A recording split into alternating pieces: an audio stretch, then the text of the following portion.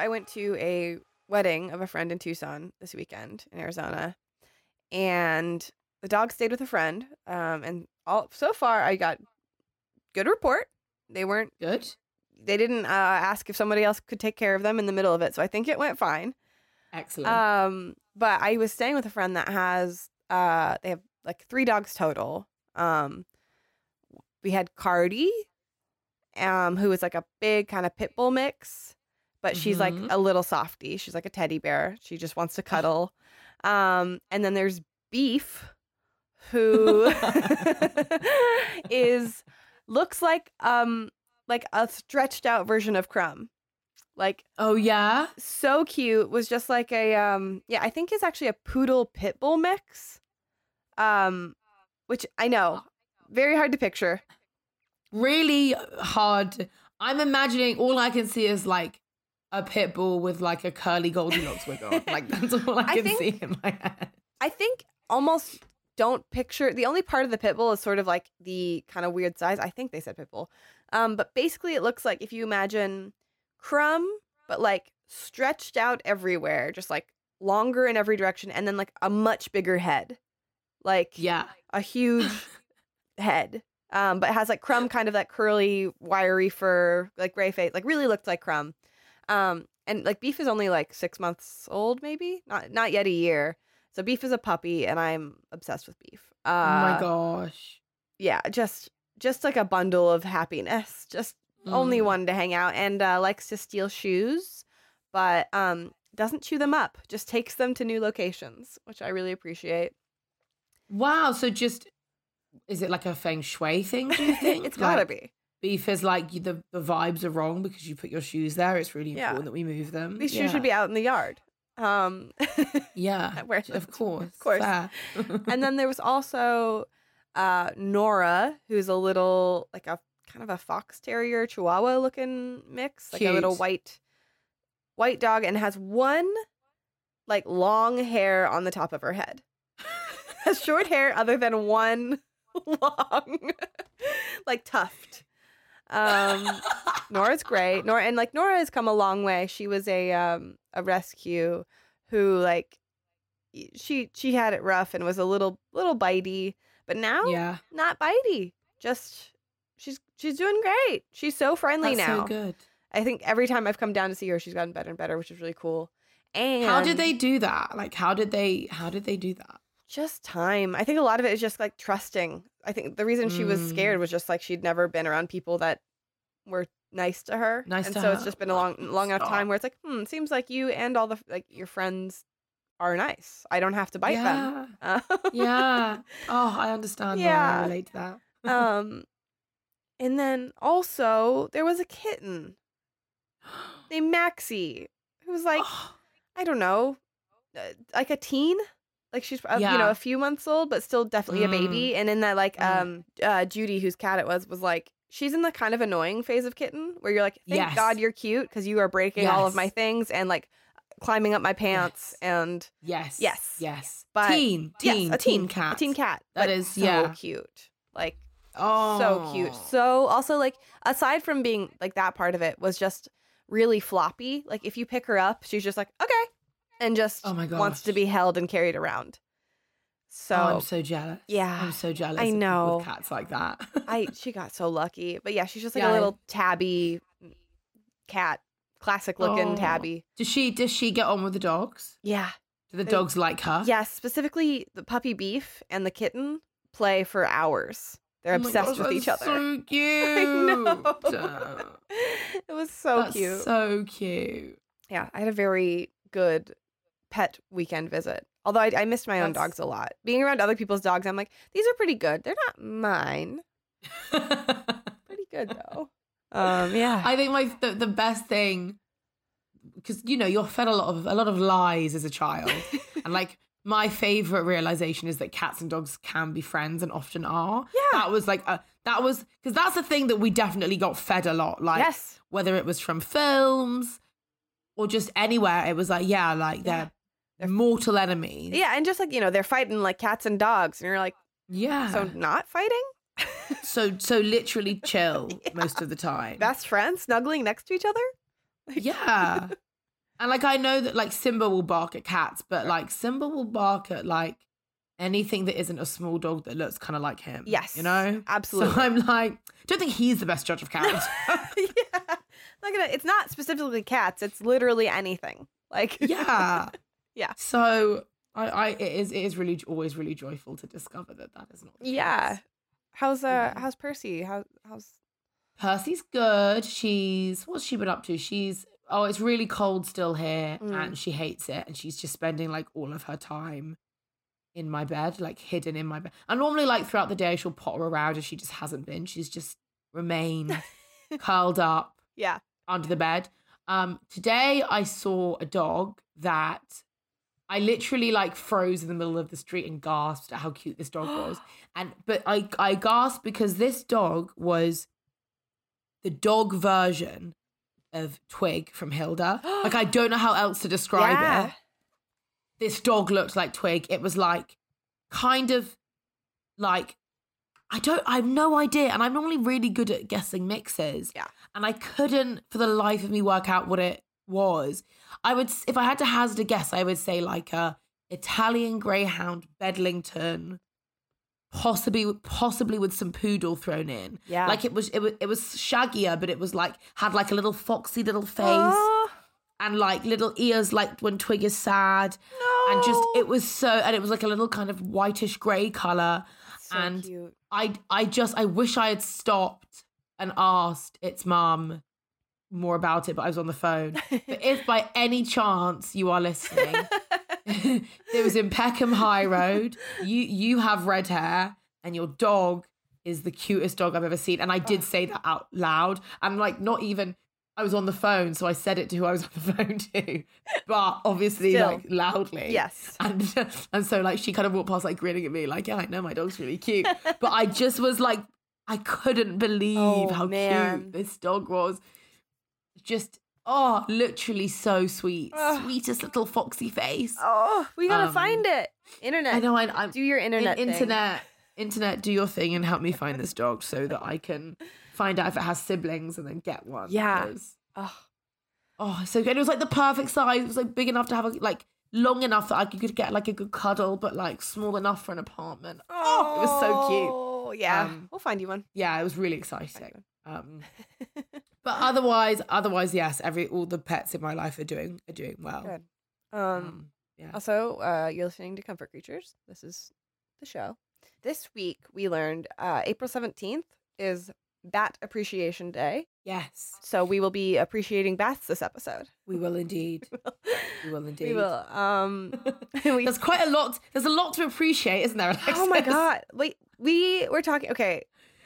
We won't get too into it, but before we start recording, we're talking about how there are so many kinds of bats that we could literally change this show into just being about bats and like still probably never finish. Yeah, honestly. How many types of bats did we, what is it like? 1,400? Like 1,400 types of bats. Which is, and you know what? I think I've maybe seen, have I even ever seen a bat? I think I've seen a bat. Yeah. In the countryside in France at night, like once or twice. You know, you're never quite sure. Yeah. Because they go past so quickly. Like, is that a bird? Is that a bat? Yeah. I don't know. But you would think that given how many there are, that I would be seeing them as often as I see like pigeons at least. Yeah. Where are they all? One time, so as we've talked about, my dad is sort of the town, the person in town you call when you don't know what to do about an animal. Yes. And a friend had a bat in their house. And my dad went to go and he got it and we got to look at it. And like for a couple of hours, we were just like, look at this little bat. So I have gotten to hold a bat. And oh, wow. You held it? Yeah. What? Okay. Talk me through it. Did you have to catch it? Who picked it up? My dad got it. I forget how. I think he grabbed it in a towel. Okay. And then it was actually like, because he also wanted to make sure it wasn't hurt because it like flew in and, so we were just monitoring it to make sure it could fly and stuff. But I got to hold it and it was quite frightened, but very sweet. So small. Like, obviously, like we said, there's a million different kinds and they get huge, but the ones that were in Arizona, I don't know what they were. I should have looked it up before I started talking about it, but are just like the little, like mouse-sized bats. with wings. And Yeah. it was so cute. Like seeing them up close, it was like, whoa, that's a cute little guy. Yeah. But yeah, we also have this episode a Ready Pet Go from Emily, who followed my request, and it's about a Siamese cat. And I said, if you did want a Siamese cat, I'd put you to the front of the line, and I'm keeping to my word. And I'm so sorry if you're like, but I was probably next. But sorry, Emily got the bonus. She did as instructed, so yes. we reward that here. Yeah, and should we go jump into bat appreciation? Yeah, let's do it. Okay, Ella and I had to tag team this one. Normally one of us covers, the sciencey bit, and we just teaches the other one about it. But there's too much, so we kind of are both gonna throw facts around, and you can pick your favorites. But just some general things I thought were cool. Bats, they are the only mammals capable of true and sustained flight. What does that mean? Well, because if you think about there are flying squirrels, but they don't actually fly, right? They leap and have catch the wind. Yeah, of course. They so, glide. Yeah, they glide. Really, there's a lot of mammal gliders, but or effective jumpers. Yes, like Buzz Lightyear. Exactly. Yes, there's a lot of Buzz Lightyear types in the mammal kingdom. Yeah, mammals that fall with style. Exactly. Yeah. Thank you. Yes. That is the best way you could have possibly put it. They are also, not only are they the only mammals capable of true and sustained flight, they're also more agile in flight than most birds, flying with their very long spread out digits covered with thin membrane or patagium, which is a fancy way of saying that gross, kind of like fleshy, their fleshy skin wings makes them really good at being very agile. It's like they've got giant webbed fingers. Yeah. Do you know what I mean? Yeah. That's how I'm picturing. You'd almost think they'd be underwater. Yeah. Minus their very cute little, very mammal-like head. Their wings look water-like. Maybe they were at some point. I guess we all were. Oh, yeah. I just don't know what they looked like. Or when they were underwater. Yeah. How long ago. Yeah. I guess, because also on that same note, they do feel very pterodactyl-like in that sense. Yeah. So surely they have some dino relatives. I could be wrong, but they look like they have dino relatives. Yeah, in terms of evolution, they're kind of weird, right? Yeah. Because they're mammals that have evolved flight. True flight. True flight. Sustained. As opposed to, sustained true flight. And I'm just like, why? Why have they done that? Yeah. And from what I gathered, nobody really knows. The proper paleontologists with degrees and stuff, they're not that sure either. This is kind of weird.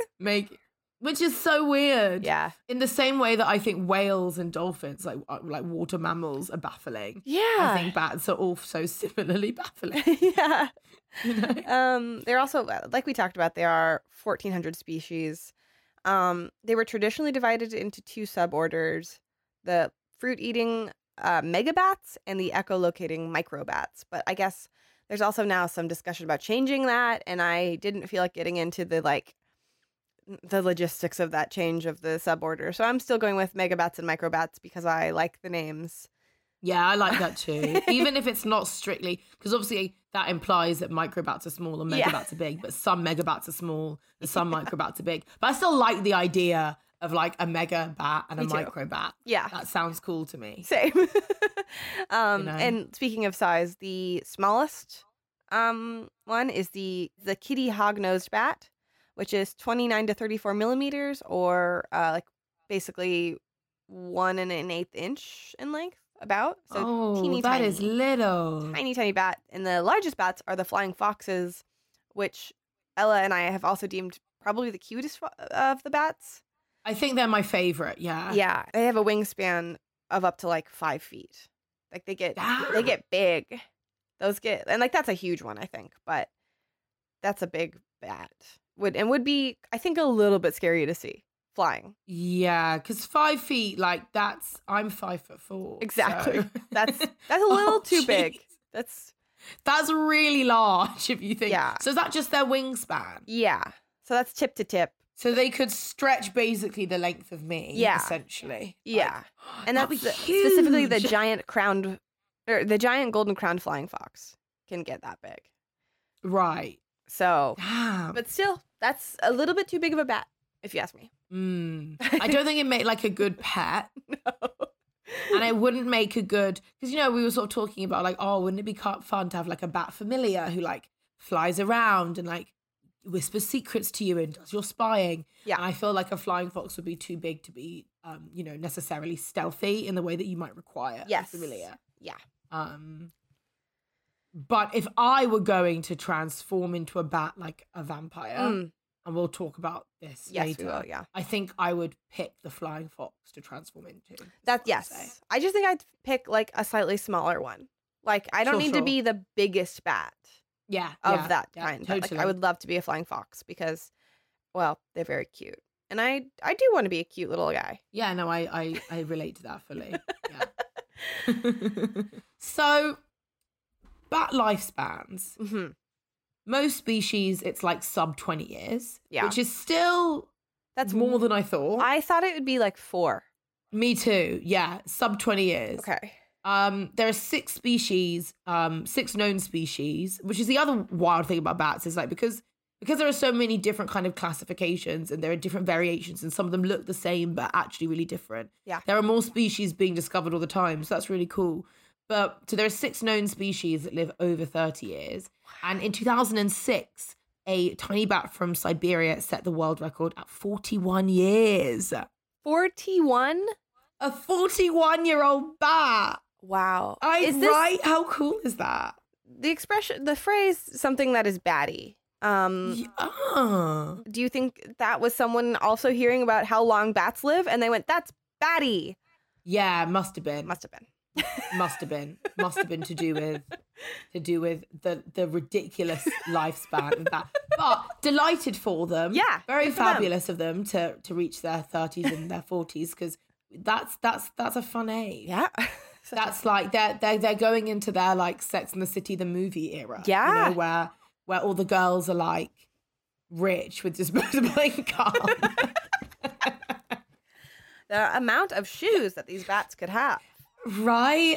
It'd be really useful, like expensive stilettos that help them hang upside down. Oh yeah, they have like a little hook at the end. Very chic. And then the year in the life of the bat, like to be perfectly honest, they seem like they're having a great time. No wonder they live for so long. So they spend winter hibernating, of course, because they're smart, and I don't know why we don't do the same. And then they hibernate until about March, April. General spring vibes. They begin to emerge. They start feeding. And then in April, they are like, we are hungry. We are ready to emerge from our hibernation. Right. Apparently, if in the kind of early spring, if it does remain cold or wet, they can become torpid, so cool and inactive again if they get too cold. So they're kind of in and out of consciousness at this point. They're like eating and then they're like, oh, there's a chill. Right. I'm going to go back and rest, which is exactly what I want to be doing in spring. So have a snack and then go back inside. Yeah. This whole transforming into a bat thing is sounding really tempting. Yeah. I have to say. Yeah. So by around May, they're active, they're feeding, and incidentally, I mean, bats eat all different types of things, right, depending on what kind of bat they are. A lot of them eat fruit, like fruit bats, or they eat mosquitoes. Mm-hmm. Some of them eat small insects, like moths. Mm-hmm. And then vampire bats, and I know that you have things to say on vampire bats, Alexis. I've got things to say. You've got things to say. They eat blood or drink blood. They drink blood. They drink blood. So Yes. we will circle back to that. Yeah. But otherwise, yeah. Mosquitoes, moths, insects, beetles, fruit like bananas, figs, etc. I used to, just as a weird aside, Yeah. when I was ill, and my grandma would look after me, like when I wasn't in school because I was sick, I would watch this show called Animal Park. I think I've talked about it before on the BBC. And my favourite thing was to watch the fruit bats get fed like bits of melon and stuff. I don't know what it was about it. Maybe it was like early ASMR, noughties ASMR, watching them just like kind of slurp up these bits of melon. I found it very soothing, so I recommend you all go and watch that. So that's May. Yeah. Then they start to form maternity colonies and they start looking for nursery sites. So buildings or trees, places where they're going to be like warm and safe for them to have their little ones. I like the idea of like little maternity groups, like a little mothers, like a little mums group. Yeah. Like they get together and do like baby yoga or something. Yeah. They practice their breathing. Yeah. Yeah, exactly. Like antenatal classes. Like it's cute. And then the men roost on their own or in small groups. Mm-hmm. Sounds familiar. I was going to say, I guess, toxic masculinity, it's everywhere. It's everywhere. It's okay to have friends, boys. I know. It's okay to love each other. Yeah. It's hard to be a dad. It's okay if you want to do the classes too. Yeah. Go join the maternity colonies. Get some advice on breathing. It's all good. And then female bats only have one baby most of the time. And they feed them on their milk. And the bats are really little. They're often less than an inch when they're first born. Can you imagine? Which is wild to me. That's so small. Imagine how that's so tiny. And they are very dependent on their mums, who are catching thousands of insects every night so that they can sustain their babies. Oh. So that's what like mum is doing throughout like a lot of the summer. But bats grow very quickly. And they reach almost full size at around a month. Whoa. Yeah, super fast growth. I want to see a time lapse of a bat growing in a month. It's gotta be crazy. Right? Just like inflating a balloon. Like just really big, really quickly. And then at about 3 weeks to a month, young bats start to learn to fly, which is why you often find them on the ground when they're really little, and they've got the wings, they're all spindly like broken umbrellas. It's so cute. Yeah, they like don't know how to use them. They're all awkward. It's so cute. Then at about 6 weeks, they start to catch insects for themselves and they don't need their mum's milk anymore. And by kind of towards like the end of the summer, so August time, the maternity colonies begin to disperse, and they all start to kind of live their bat lives. Wow. And then in September, mating season starts. So and then you get and then it kind of starts again. So they get busy, both literally and metaphorically. Yeah. They start building up fat stools. They start eating loads. But yeah, mostly they're trying to find a partner. Wow. And their mating calls can include purrs, clicks, and buzzing noises, which I would love to hear. Yeah. Cute. Which is so cool. And then they start to look for hibernation sites around like October, which is just the dream. It's a nice life. Yeah. It's a really, really nice life. And I do wonder if like I wonder if there is a particular, I'm obviously thinking of like Halloween and bats and stuff. And I'm like, end of October, those bats are like, they're out and about, like it's that last minute housing panic, isn't it? It's like all the good spots are going to be gone. So perhaps that's why they feel like they're particularly active around Halloween.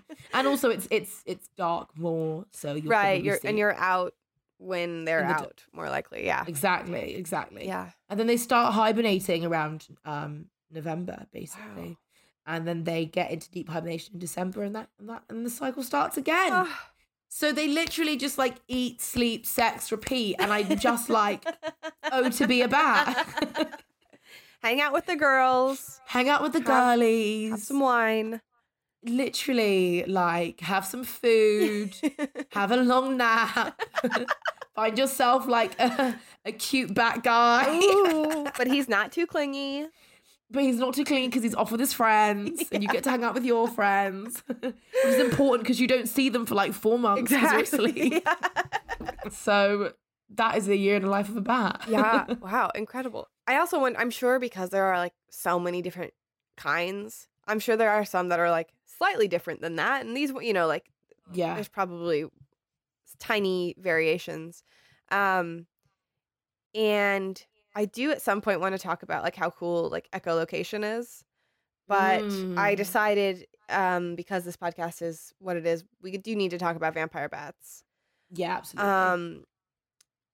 Unless you had anything else to say about the cycle. I think the only other thing I would add is just thinking about like, as you kind of said, like, yeah, there are lots of different types of bats who do lots of different things. Yeah. A huge part of that is dictated by their environment. So, for example, there are lots of bats. Bats on islands in particular tend to be keystone species. So they're like vital to the ecosystem. In New Zealand, there are only 2 native mammals. Both of them are bats. Mm-hmm. In Madagascar, there are 38 different species of bats, and 2/3 of them are found nowhere else in the world. So not only are they like plentiful in their number, but also in like the value that they bring to our shared ecosystem. So I think that's really cool. They're also really important pollinators of plant species. There are some plants that only attract bats at night, which is really cool. And in that way, they behave quite a lot like hummingbirds. They've got their little long, narrow faces and long tongues that delve inside the flowers, get the drink the nectar, and continue kind of the cycle. That's so cool. Which is really cool. So they're really important. And 20% of the world's bats are very sadly threatened with extinction. 25 species are critically endangered, and 5 species have already become extinct. So we need to think about the bats, guys. They're really, really important parts of the ecosystem. Yeah. Save the bats. And the only mammals capable of true flight. The only mammals capable of true flight. Which is probably why there are so many of them, because they've been able to spread so far and wide. Yeah, great point. They just kept moving and adapt. Moving. Yeah. So, vampire bats. Yeah. What we've all been waiting for. Yeah. So, there are, of those thousands of bat species, only 3 of them, I think, are vampire bats. So, I think in general, you don't have to worry about, like, if there are bats around you, it's probably not going to try and drink your blood. Just like, unless you live in a very specific part of the world. But there is the common, the white-winged, and the hairy-legged vampire bats. And I will say, you'd also know, because they all kind of look like Nosferatu. Like, they modeled him after a vampire bat. Or, I mean, who knows? They really just do have, they're like a little bit gnarlier looking than the other bats. They're like kind of freaky. They do have like pointier teeth and like more like rigid ears that are a little scarier. No, they are for sure gnarly looking. Right? Like, I really work to love every animal. I really do. But like, it is a face I'm not sure a mother could love. You know what I mean? Like, you're like, oh, like. It reminds me like the same way I feel like about a hairless cat, where you're like, you're kind of crazy looking, but I bet if I got to know you, like, you'd probably be cool. And also if you didn't drink my blood. Like, I appreciate the quirkiness of what they've got going on for sure. Yes. They're very high fashion. You know, that kind of like. They're editorial. They're editorial. Yes, that's what we're going to go with. For sure. Yeah. So, yeah, they're mostly in Central and South America. And these are bats that consume blood and only blood for food and water. So in this high-protein diet, vampire bat researchers can locate roosts by the pungent ammonia aroma produced by their feces. So, oh my God. Yes, they're kind of weird little guys. And the bats were named after vampires and not the other way around. Vampire mythologies existed in various cultures around the world long before the vampire bats got their name. But I'm sure, I still think like they saw Nosferatu, like they saw a vampire bat and they're like, okay, well, that's how we'll depict Nosferatu, because that clearly there was something there. Yeah, I agree. I mean, it does make sense also when you think about like the blood drinking tie happened, and then after that, it became like a cyclical thing of Yes. each influencing the other. Yes. Other than like Stephanie Meyer did not base No. Edward Cullen on vampire No. bats. She, You know, and that would be a much different story, I think. it would be a much different story. His red eyes and sharp ears. So hot. So humans aren't their first choice for a meal. So also like they're not going around attacking humans. They prefer like cow blood and things like that. And they only take, I think, like a teaspoon. Like they eat very little. I think Is it a real teaspoon, or is it like when they tell you at school that on your period you only bleed a teaspoon? Because that's a lie. So I just wanted people, when it comes to blood, people like to throw teaspoon around. That's true. I don't always believe them. That's all I'm saying. Okay, you know what? I was wrong. It was a tablespoon. So Okay, immediately. immediately I was wrong, and you're right. But all I'm saying is if it happens to you, you will live. They're only taking a Cool. little bit. But you should get a rabies shot. Can you just imagine what it would be like if a vampire bat just was like you look Absolutely delicious not. and just descended on you? And I love most animals, but that is something I won't tolerate. And so I think maybe this doesn't help. And we're getting a little Halloween-y here, but they also don't suck blood. They like lap it up like a cat. Oh my God. So it's also though a painless incision near an artery using their sharp teeth, and then they lick it up. How is it painless? I think they have super sharp teeth, so you don't like it's that kind of thing. And also their saliva acts as a anticoagulant, so the blood doesn't clot and seal the wound immediately. It like lets it bleed more. So I think it can be a pretty tiny wound that, because of their saliva, like bleeds enough to feed them. Whoa. It's kind of gross. But I do think it's really interesting. Like, why are they not using that in medicine? oh, that's a great question. They might be, honestly. Maybe they are. Maybe they are. As an act, like, because that would be harvesting. I mean, maybe it wouldn't be very ethical, but like Right. harvesting vampire bat saliva for like But like blood the clots and enzymes are possible aneurysms. to like, replicate and it's- other things. So I mean, maybe they are also like. maybe I they don't are. know.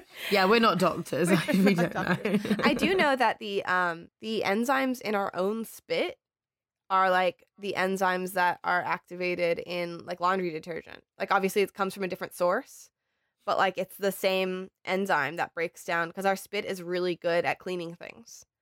And they figured that out, and they're like, let's use the same enzyme, but not from a person's mouth. Wow, that's so interesting. Yeah, I read that in a That's really book cool. called Guts by Mary Roach. So little plug. What else was I going to say about vampire bats? They also have echolocation, which I truly think we could do a whole different episode on, so I don't want to get into it. It's Yeah. just cool. And that was basically it. I just think it's kind of wild that, like, I didn't look this up, but, like, I don't know of that many mammals that are just like, yeah, I live off of blood. No, I really don't think that there are any other mammals It's that weird. just live off of blood, Alexis. That's weird. Right? Why? I don't know how they figure. I mean, I guess good protein, and like if it's all they need, it's kind of, once they figured that out, they're like, okay, great, we'll just stick with this. You find a little cow, and you got food for life. Yeah. And I guess like the cow doesn't die. No, the cow's fine. Cow probably doesn't even notice. Yeah. So, those are vampire bats, That is fascinating. right? Mm. The other thing we wanted to do is talk about like vampires in like folklore and mythology, and some of like the general, like the different ways they've been used in stories by different Mhm. cultures.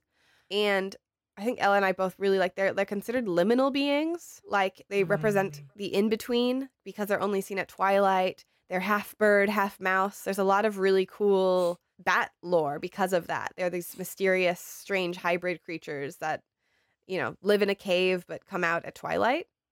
Yeah. Like Stephanie Meyer said, which I just like as a concept. There's a ton. in Aztec mythology, for instance, bats symbolize the land of the dead, destruction and decay. But then in other, like in China, bats are associated with healing and curing. Like bat dung was placed over a door opening and it would prevent disease and carrying and stopping like bad demons and things from entering. And it's a symbol of like happiness and good luck. Anyway, back to them being these kind of in-between creatures. There's a really cool Aesop fable called The Bat and the Weasel. Do you say it Aesop there as well? I was literally going to say we say Aesop. Aesop. You might be right. That's the thing. I didn't meet him. I don't know. I just copy what my teacher did. Yeah. It's probably something entirely different, like Aesop. Yeah. Yeah. Totally. But okay, so this one's called The Bat and the Weasel. In the fable, a bat falls to the ground and is pounced on by a weasel. And the bat begs to be spared, but the weasel insisted that he can't do that because he was an enemy of all birds. The weasel was like, I spare no bird. And the bat is like, well, look at me, I'm a mouse, I'm not a bird. And the weasel looks at the bat and he's like, you are a mouse. And he lets him go. And then later, that very same bat was caught by a different weasel. And he begs for mercy. And the weasel is like, no, I never let a mouse go. I'm an enemy of all mice. And the bat is like, well, look at me. I'm a bird. Look at my wings. And the weasel's like, you're definitely a bird. I would know. And he lets that bat go as well. I love that. I mean, that's what they've been doing to scientists ever since. Yeah, honestly. What are you? And they just keep convincing them one way or the other. Yeah. Like, nah, I'm definitely a bird. There's definitely a common theme in folk tales about bats, about them being tricksters or duplicitous, because of their ambiguous nature. So I think there's a fable in like southern Nigeria and also among like Australian Aboriginals, where there's a battle between beasts and birds. And the bat repeatedly changes allegiance. Yeah. So when the beasts or the mammals are winning, the bat's like, I'm a mammal. And then when the birds are winning, the bat's like, I'm a bird. Which is so funny. They're smart. But then apparently when a truce is declared, the bat's rejected by both sides and banished to the night. Oh, sad, but also, buddy. Also, but I get it. I like winning. And also I relate. Most war's pretty pointless, so you might as well just live. The bat was like, I just want to be on the winning side. Both of you are wrong. Yes, exactly. I don't support this war at all. There's also another one that Ella and I agreed that we didn't like, but there's like an Indian tale about how bats were unhappy birds that prayed to become human, and then their prayers were partially granted, and they were given grotesquely humanoid faces, hair, and teeth, but still had their wings and could fly, becoming neither one thing nor the other, and they were ashamed, and that's why they would only come out at night and like live in caves. But we also don't like that one. Sad. It's too sad. No, you don't like that one. Some of the ones, bats get a really like tough time. Like the Apache's tale about the bats, I think, is that they had this hero who'd been battling all the enemies of mankind. And he killed a bunch of eagles and gave the feathers to a bat who'd helped him escape from the eagle's nest. And then the bat's feathers kept getting stolen by birds. And then the bat kept going back to this hero to ask for more. And the hero was like, okay, well, you can't take care of your feathers, so you're not going to get any more. And the bat was like, yeah, you're right. I actually deserve to lose them because I couldn't keep hold of them. And that just made me so sad. I was like, you deserve feathers too. It's not your fault. They're being stolen. Oh. He's like, I'd probably be better off without him. He's right. Yeah, it's so sad. I wonder if, because it's interesting, because I thought for a while that vampires and like the idea of vampires turning into bats, which that's a Bram Stoker thing, isn't it? Is that part of vampire mythology before Bram Stoker? I mean, Bram Stoker's so old that maybe. I don't know if it is part of. I don't think so either. I think it was more about. Well, he popularized it. Yes, certainly. Nothing else. Yeah. So I was like, oh, that's why bats have a bad reputation. But actually, it seems like because of this, people not knowing what they are and this nocturnal kind of being associated with the evening and the dying of the day. Yeah. It seems like they've been getting a hard time for a while in a lot of folk tales and a lot of mythologies. So, justice for the bats, man. And also, like, we say that, they only come out at, like, twilight. hours. And a little bit, it's like, you mean the pretty hours? Maybe they just like a Yeah. view. Like, It's aesthetic. yeah. Like, why would they come out in the middle of the day? It's hot and the sun is in their eyes when they can, like, look at a gorgeous sunset, catch a few bugs, and go to bed. Yeah, honestly, I so get that. I've been doing that for years. Yeah, I think those are all my, the bat things I wanted to cover for this episode. Obviously, we could do this every week. We so really could. I don't know. It's Bat Appreciation Day, though, so we at least had to do this one. Totally, yeah. Maybe we'll circle back to bats at another point. Maybe for Halloween or something, we can talk more about bats. Yeah. Also, maybe we'll try and get a bat person. Not a vampire, like a person that has bats. Like a person from like a bat conservation charity or something. So actually knows about bats. That'd be really cool. Let's try and do that. Yeah, that's a good idea. Okay.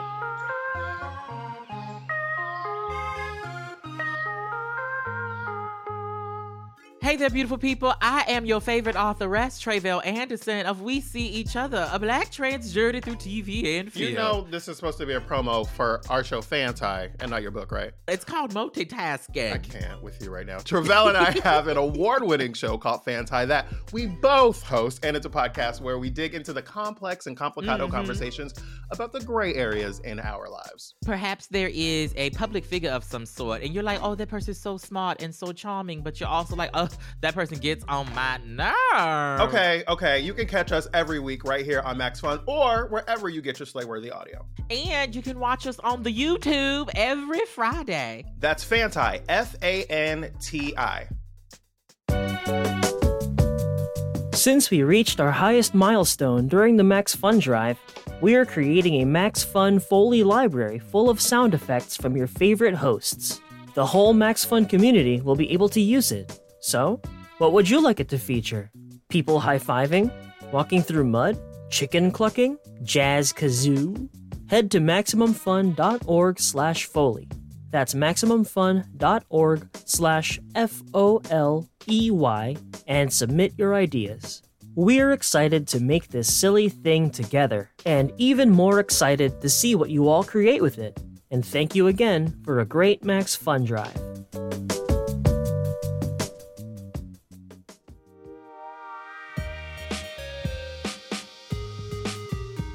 So, as we mentioned, we have a Ready Pet Go from Emily, and it's about a Siamese, which is very exciting. Yes. So, without further ado, Ready, Pet, Go.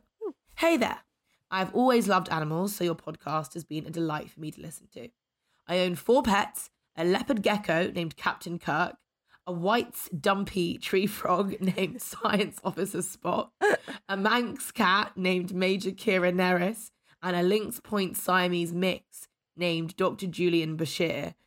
Hearing that Alexis is a Siamese fan, I knew I had to answer the call and give you the story about Bashir. In 2021, I was picking up some supplies at my local PetSmart and gave a quick pass-by look at the kitties at the adoption centre, as it is my tradition.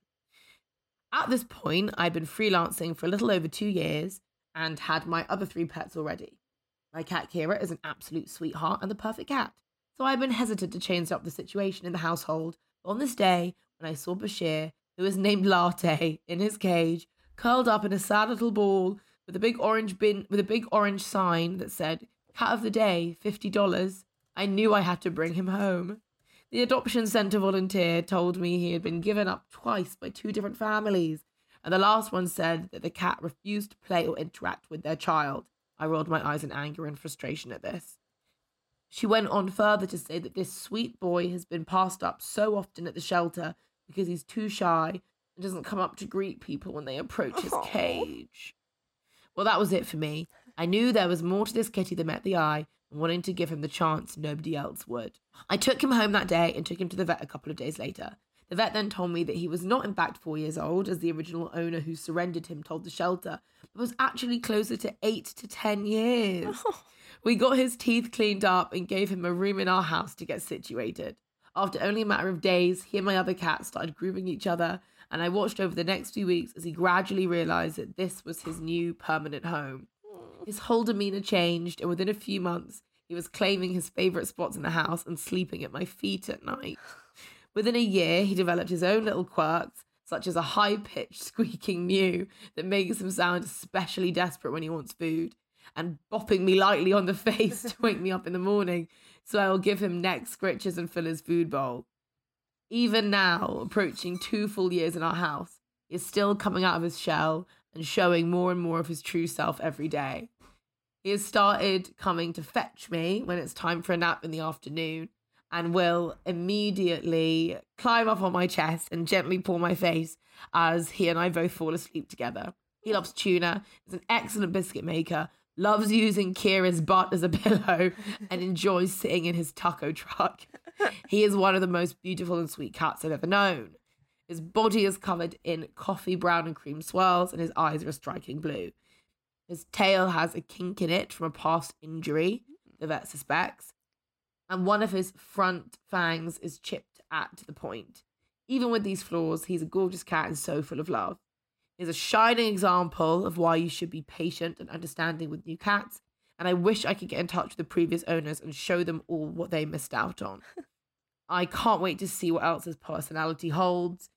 Attached are some of my favourite photos of him, as well as a video of him squeaking for food. Enjoy. He is so beautiful. Gorgeous. He is, I cannot believe that anybody would give him up for being too shy. I'd be like, it's okay, you're a king. Like, yeah, you look do at as you please. I He like is stunning. Emily described him great, but just truly just like the white with these like orange and gray, like kind of just like speckled throughout. Like the perfect little cat face also though. Such a like, perfect little cat face. The gold standard. Yeah.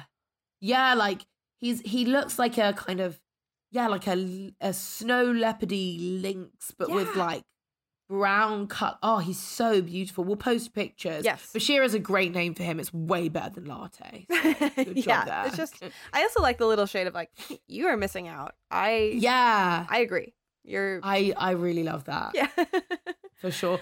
Any this is the pet that everyone else is missing out on stories. Please send them in. I enjoy sass and I enjoy shade. Yes. If it's that you rehomed the pet that nobody wanted, if it's you got the pet when your ex broke up with you, all of those I want to hear about. Yes. And then of course you can email them to us at comfortcreatures@maximumfun.org.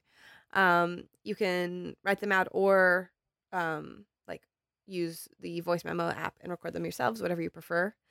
And the kink in the tail. Just thinking, isn't that a Siamese thing? Didn't we learn that that's a Siamese thing? Anyway? Sorry, I meant to say that as well. I was wondering if it was actually an injury or if maybe they just has that genetic Siamese thing and they didn't realize. Yeah. Either way, super cute. Yeah, I love it. And then of course, follow us on social media. We're Comfort Creatures. You'll find us. Like I'm getting lazier and lazier with saying you know where we are. You know where we are. The things. We're on the things. Thank you so much for listening. Rate, review, subscribe. And we said Discord. Yeah, join us on Discord. Join us on Discord. It's great. Oh, also, Ella, I don't even know if you saw yet, but some people have been doing Guess the Breed in the Discord. Oh my gosh, I've not seen this yet. Oh, okay, I'm gonna go over and win. Yeah, so I think if you have a particularly like confusing or interesting breed combo and you want some people to try and guess, it's just a fun game. Yes, get in there, and we'll see you next week. I've been Alexis B. Preston, and I've been Ella McLeod.